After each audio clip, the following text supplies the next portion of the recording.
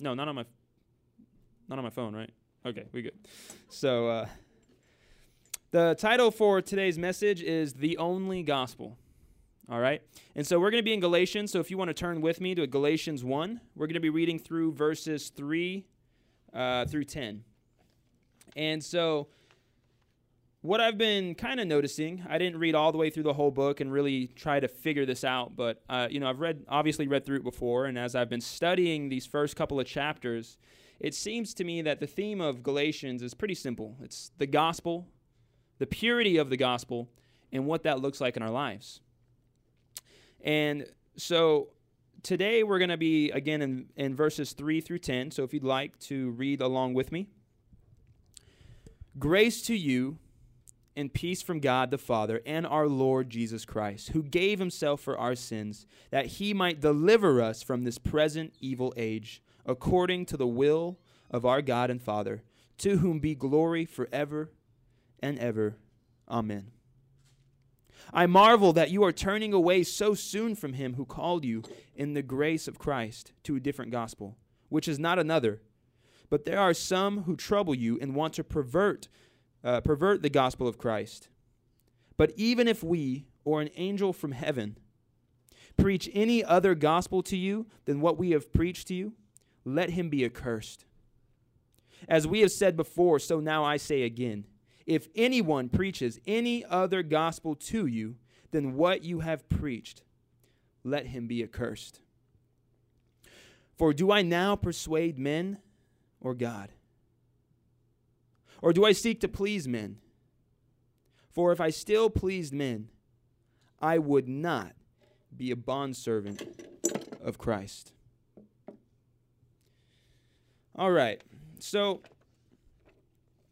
it's very interesting. The last song that we were playing, man, there was one of the lines. It was deep, man. What was it exactly? He was saying, "Let me see the beauty of the scars that you're wearing for me."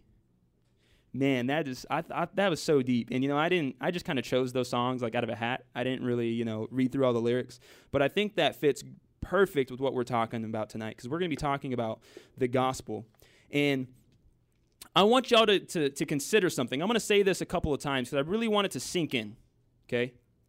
The only gospel, there's only one, okay? The only gospel is a simple gospel, okay? The only gospel is a simple gospel. But before I explain what I mean by that, I want to just start again in verse 3. Paul starts by saying grace, right? So he's saying, grace is getting those things we need and giving above what we deserve, right? It's like blessing and abundance, grace, okay?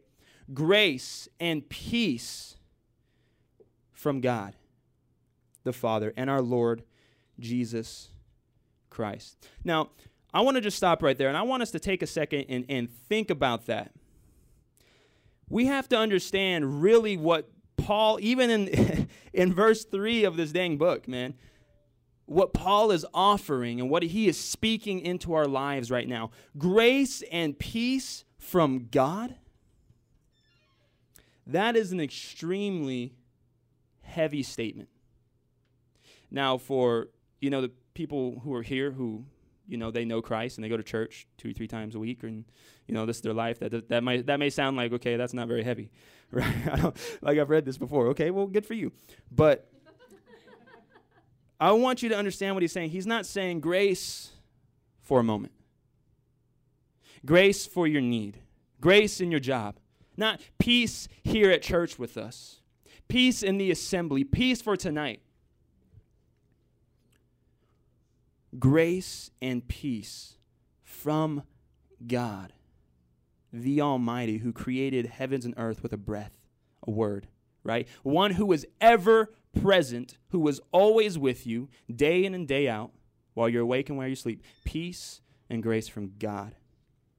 Now, that's a very huge statement, simply because of this. The world in general does not offer grace.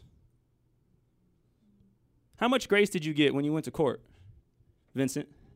You get a whole lot of grace from the judge on any of those charges? Not too much, huh? He took a plea. Okay. Here's the thing. You know how the world works? You get what you deserve. Pretty simple concept, right? You commit a crime, you get caught, guess what happens? You get fined, if you're lucky. You go to jail, right? Your property can get confiscated. You get what you deserve. It's a very simple concept, okay? Guess what? You want to eat? You better either work, grow your own food, or work to get the money to pay for it. You don't grow your own food, you don't have money to pay for your food, you don't eat. You get what you deserve, right? You want to progress through life, you want to be somebody, you want to have a career, you have to work for those things. Nobody is going to come and hand me a Fortune 500 CEO position. You know what? If you know someone offering that, please give them my phone number, but that is a level of grace that you are not going to find anywhere on this planet. You get what you deserve, and that's been that way since the beginning of time. And in the same way, the world really does not offer peace. You know what life consists of? We come into this earth as an infant. We work constantly. We strive for the things we want. Right? And no matter how much you get, no matter how hard you strive in this life, the only outcome is deterioration, destruction, and death. That's it. Right? So where's the peace in that? Even the peace you do get, if you get to a couple hours of sleep, guess what? You wake up and it's time to go back to work. How depressing, right? Man. I know, right? Got to get you to understand, right? And even religion. Religion offers no grace or peace. Check this out. I know a little bit about different religions outside of Christianity.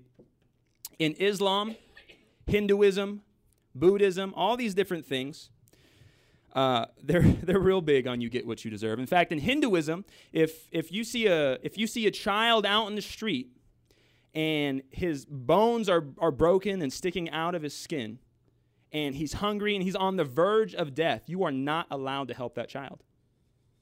Because something they did in a past life was so horrible that they were born into the situation. And you have to let them suffer and die so that they can be reincarnated into a better life. In Islam, they cut your hand off. Right? You commit adultery, you get stoned to death. But even Buddhism, all it is about striving to really, for what? To be nothing. In all these religions, even in atheism, there's all these things, and there's really no benefit. There's no personal God. There's no guarantee for your hope. Even in Islam, there's no guarantee you're going to go to heaven. Your best chance is to die in the jihad and hope that Allah was happy with your sacrifice. Hope he was happy. There's no guarantee, right? In Hinduism, Buddhism, even atheism, obviously, the number one thing you can hope for is to die and not exist. You ever heard of nirvana? This nice, nirvana. You know what nirvana really means in religious terms? Non-existence. I'm serious. That is the best hope that this world has to offer, is to not even exist. Now let's talk about the Bible. Because it's very interesting. The Bible teaches the same thing. To a point. You get what you deserve. The Bible tells us that the wages of our sin is death. That because of our sinfulness, that we deserve an eternal lake of fire. The Bible teaches us that God will repay each man to his works. And in one of my favorite passages in Exodus 34:6, it teaches us that even though God is compassionate and mercy and all these things, if you go read that passage, it says, but by no means will clear the guilty. That's God describing himself. Nobody else is saying that. God speaking to Moses, describing himself. I will by no means clear the guilty. Man, so we're in a whole big pot of we're screwed. Right? So where does Paul get off saying grace and peace from God? Do you understand how huge of a statement that is now? grace and peace, not for a moment, but from God. Man. You see, Paul can say that because our God is good. Jesus tells us in Matthew chapter 5 that God sends rain on the just and the unjust, and the sun rises on the good and the evil. Right? But the real answer to how can Paul say something like this, right? The real answer is what we call the gospel. And that's the whole foundation of the book of Galatians. And all gospel means is good news. Okay? And here it is. Galatians 3, verses 3 through 5. Grace to you and peace from God the Father and our Lord Jesus Christ, who gave himself for our sins, that he might deliver us from this present evil age, according to the will of our God and Father, to whom be glory forever and ever. Amen. And see, that's the kicker, guys. Because apart from Jesus Christ, we would get exactly what we deserved. And trust me, the truth is apart from Christ, your best hope is not non-existence. Your best hope is eternal existence in a lake of fire that never ends. That is what it looks like for a human to get what he deserves. Doesn't matter who you are, right? But see, it says that Jesus, our Lord Jesus Christ, who gave himself for our sins. One of the things a lot of people, I think, have a misconception about is that, because of this guy Jesus, we can say, Lord, forgive me, and, we just get off free. It's like none of the sins we ever committed, none of the horrible things anybody's ever done, none of that matters anymore, right? God is just like, well, okay. Does that kind of sound like what maybe you think or what maybe you've heard? Well, then, okay, we're good. I mean, Jesus died, so we're good, right? But God is a perfect and just God, okay? So that payment for every single sin, every single offense of every human, from beginning of time to the end, that payment has to be paid. God will not clear anyone of their guilt. Now, Jesus, the Son of God, the living Word of God, God himself, in fact, knew this. And Jesus loved us so much that he looked at humanity, right? He looked at what would it cost if Jesus had to have thought to himself, if I had to pay that penalty for every one of these sins, what would it cost? And God the Father said, your life and your blood and your payment on a cross. And you know what? Jesus got what we deserve. He took that concept and he put it on himself. Jesus took what we deserve and he paid that payment for two reasons. For one, to save us from a wrath to come, but also, as it says, to save us now from this present evil age. Can I see, who thinks that we live in evil times? Anybody have the news? Okay, then you probably understand what I'm saying. I don't even have the news. I don't even have TV. And I know this planet is whacked out, right? He came to save us from this present evil age according to the will of our God and Father. Now, I think for all the times I've told people the gospel, and all the times I've tried to explain Christ to them and who he was and what he did, and what the Bible really teaches, it always comes down to, well, what do I do? Well, what now? And anybody who's had any experience, seeing people come to salvation, I think that's a pretty common thing. It doesn't matter how good you are explaining that, most of the time. But that's okay. That brings a very specific question. Okay, if Jesus Christ really paid a payment for us that's going to get us to be able to have right now, today, in the midst of all the things going on in this world, to have grace and peace with God, now and future, man, what do I got to do to get that? How much is that going to cost me, right? All Adam had to do to get a wife was a rib. So, what do I got to get for salvation? Do I get to lose an arm? What's going on? That was the short version of that joke. I'm not going to go the long one. I might get slapped. But that's the question. What does it really cost? This is the same question that led the Galatians astray. That is why Paul is writing this letter, to answer that question. What does salvation really cost you? What does it really take for you to have an open relationship with a holy, a just, and a loving God, who is also a terrifying, terrifying God? And it's that same question that will keep people clouded in darkness rather than the truth.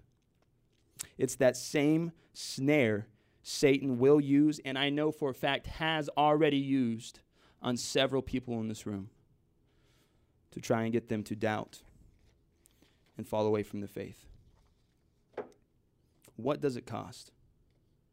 Galatians 6-7. For the same reason, Paul writes, I marvel that you are turning away so soon from him who called you in the grace of Christ to a different gospel, which is not another, but there are some who trouble you and want to pervert the gospel of Christ. So what he's saying here is, he goes to Galatia, he preaches, man, that piece is getting me. He preaches the gospel, they come to Christ, and now he's gone, and he's hearing that people have come in, they've added to the gospel, they've brought a different message, and he's saying, really? So quickly you've gone astray? So quickly you've been misled? And notice he says, turning away from Christ to a different gospel. Is that on the board? Can you put that up on the board if it's not?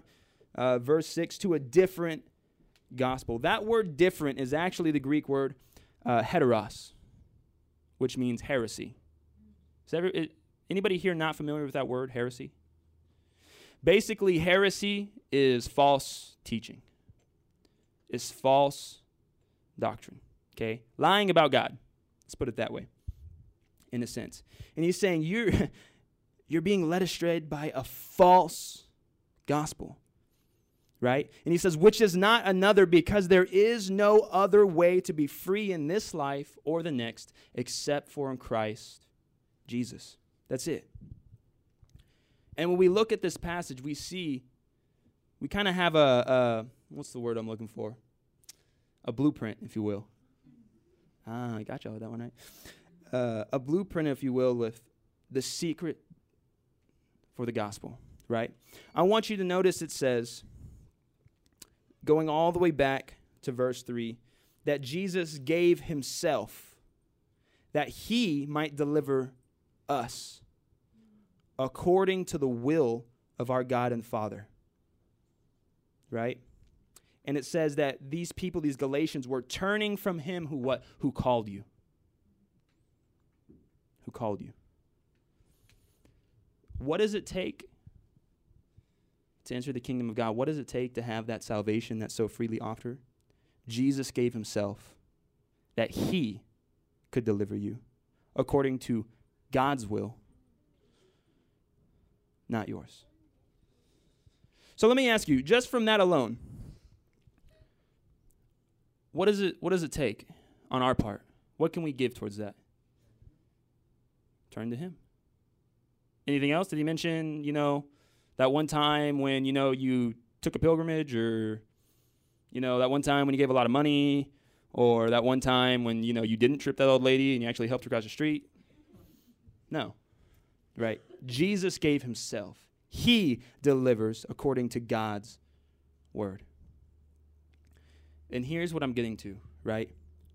The only true gospel is a very simple gospel. And the gospel is that salvation is a miracle from God. It's that simple. If anybody here thinks that you did something really good, or because this is your, 15th time to church, now you're officially saved. Vincent's got that one. You in the wrong boat, right? I ask people all the time when I'm talking to people, and people struggle, man. People are hurting on the street. People are hurting in their heart, physically, whatever it is, but people are hurting. And they get so caught up, right before they enter the kingdom, they start asking these questions, say, well, I can't do this, and I don't know if I can do this, and, well, what if I mess up and do this? And I always have to stop and ask people, what does God need from you? Can anybody answer that? What does God need from you? Nothing. What can you do or give to God? Nothing. The Bible says that all things consist in Christ. The reason you breathe and your heart beats is because he allows it to happen. Whether you are in the kingdom or out of the kingdom, it is by his grace and grace alone. That's it. Has nothing to do with you. If you wake up and you crank start your, medulla oblongata, whatever, then let me know and maybe we'll talk about a different gospel. But otherwise, I don't think so. Right? Salvation is a miracle from God. He prompts it.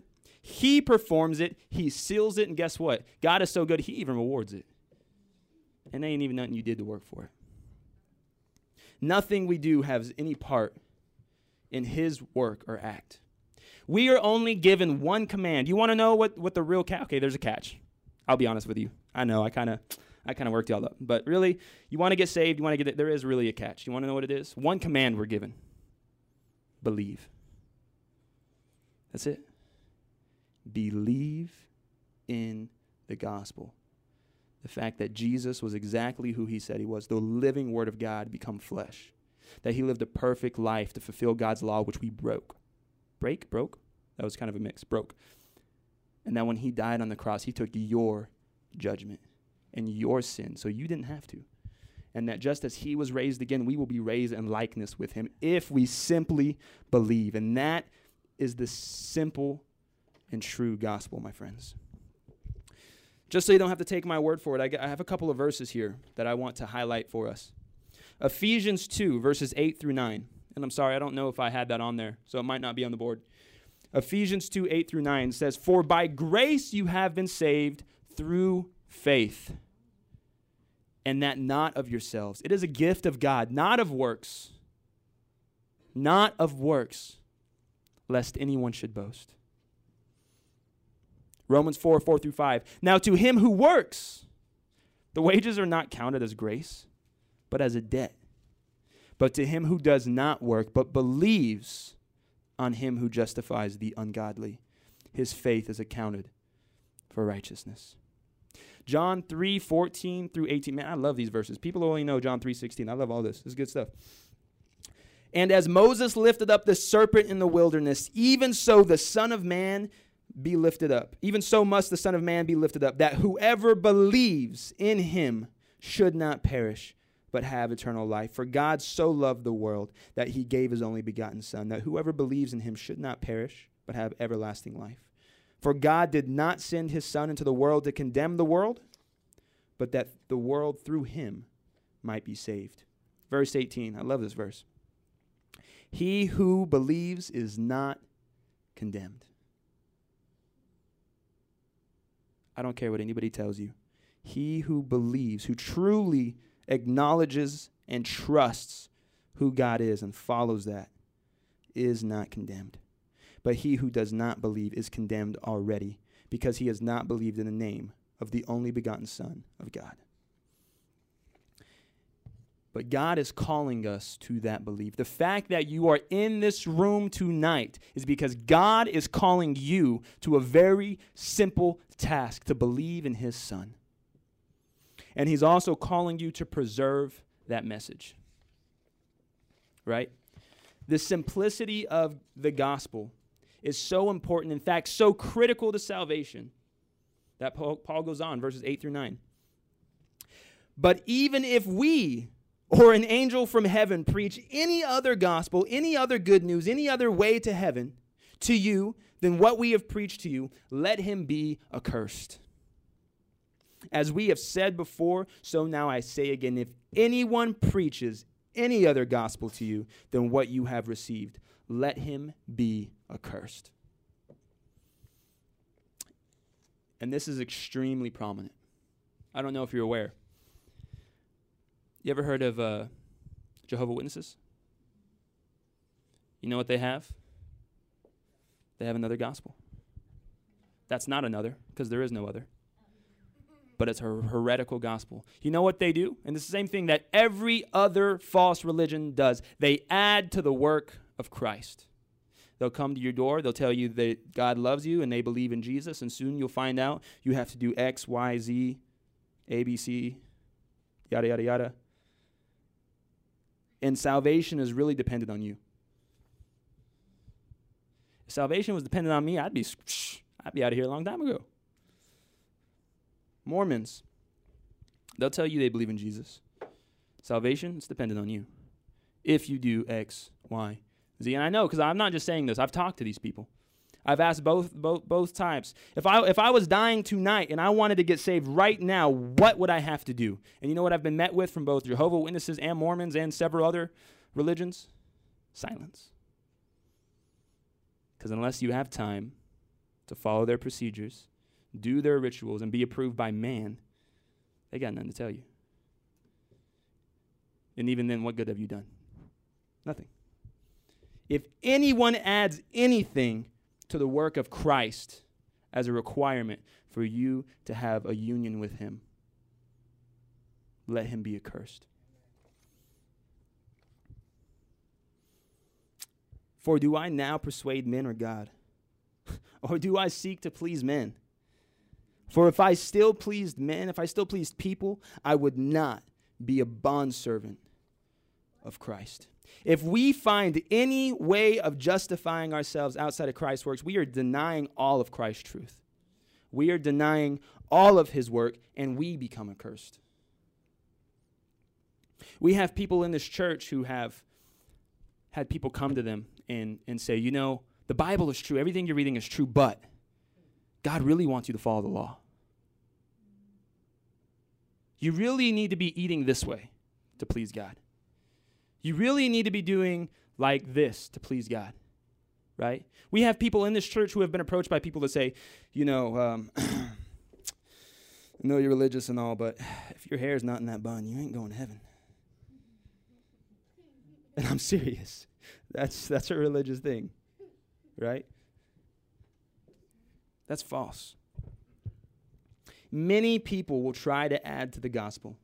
That you're not saved unless you do this, you follow this law, you eat this food, you find this secret knowledge, the Gnostics. If anybody are familiar with that, that's all what it's about. The Masonic Lodge, that's what it's about. You got to do certain things, you got to, get higher up, and then you get secret knowledge, right? The lost books of the Bible. I think God's a pretty good accountant. I don't think he lost anything, okay? You know what I'm saying? No. Jesus' payment was enough, and it did what we can never do, which is satisfy God. I need to memorize this verse because I talk about it all the time, but in the book of Isaiah, Isaiah actually tells us that even our most righteous deeds, even the best thing you could possibly do on this earth, is like filthy rags before God. You know what filthy rags means? I ain't going to go there. It's something women deal with and men don't, okay? Filthy rags. That's all you got. That's all you got to give to God. There ain't a whole lot of grace and peace in that, okay? Whoa. By works, no flesh is justified. That's what you need to know. Only by obeying this, believe in Jesus Christ and surrender your will to him, the living God. And by believing, we receive salvation, which is a free gift. It was given, designed, and paid for by God himself. And part of that, and it all comes down to this, back to verses 3 through 5. So simple. Grace to you and peace from God, the Father and our Lord Jesus Christ, who gave himself for our sins, that he might deliver us from this present evil age. Not that you might deliver yourself, that he might deliver us according to the will of God and Father, to whom be all glory forever and ever. Amen. Here in just a moment, we're going to go and we're going to take communion. And we are going to testify to and remember the life, the death, and the resurrection, the real bodily resurrection of Jesus Christ. And before we go to that, if anybody here does not know Christ as their Savior, if they have not believed in such a way that you know if you died tonight, you will have an open welcome with the Father, you can have that now. And it's as simple as acknowledging you've got nothing. to give to God. Nothing. The Beatitudes start like this: blessed is the poor in spirit, for theirs is the kingdom of God. You've got nothing to give to God. But his promise is that if we confess our sins, he is faithful every time, and he is just because he already paid the payment to forgive us and to cleanse us of all our sins. You can have that tonight. Pray with me. Father God, I know I'm a sinner. And I know I have nothing that I could ever bring to you, Lord. And if I didn't know that, I know that now, Lord, that even my most righteous deeds are like filthy rags.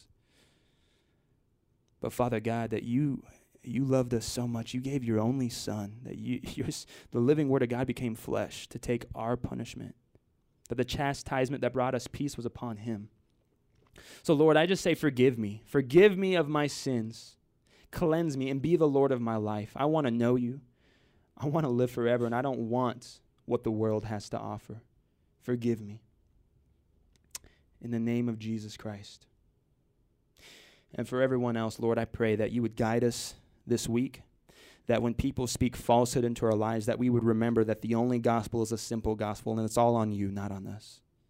Father God, that you would enlighten the hearts of these people with wisdom, with understanding, with grace and peace from you, God, that it would rule their hearts and their minds this week, and that they would have such conviction of your gospel that they'd be willing to share it with others.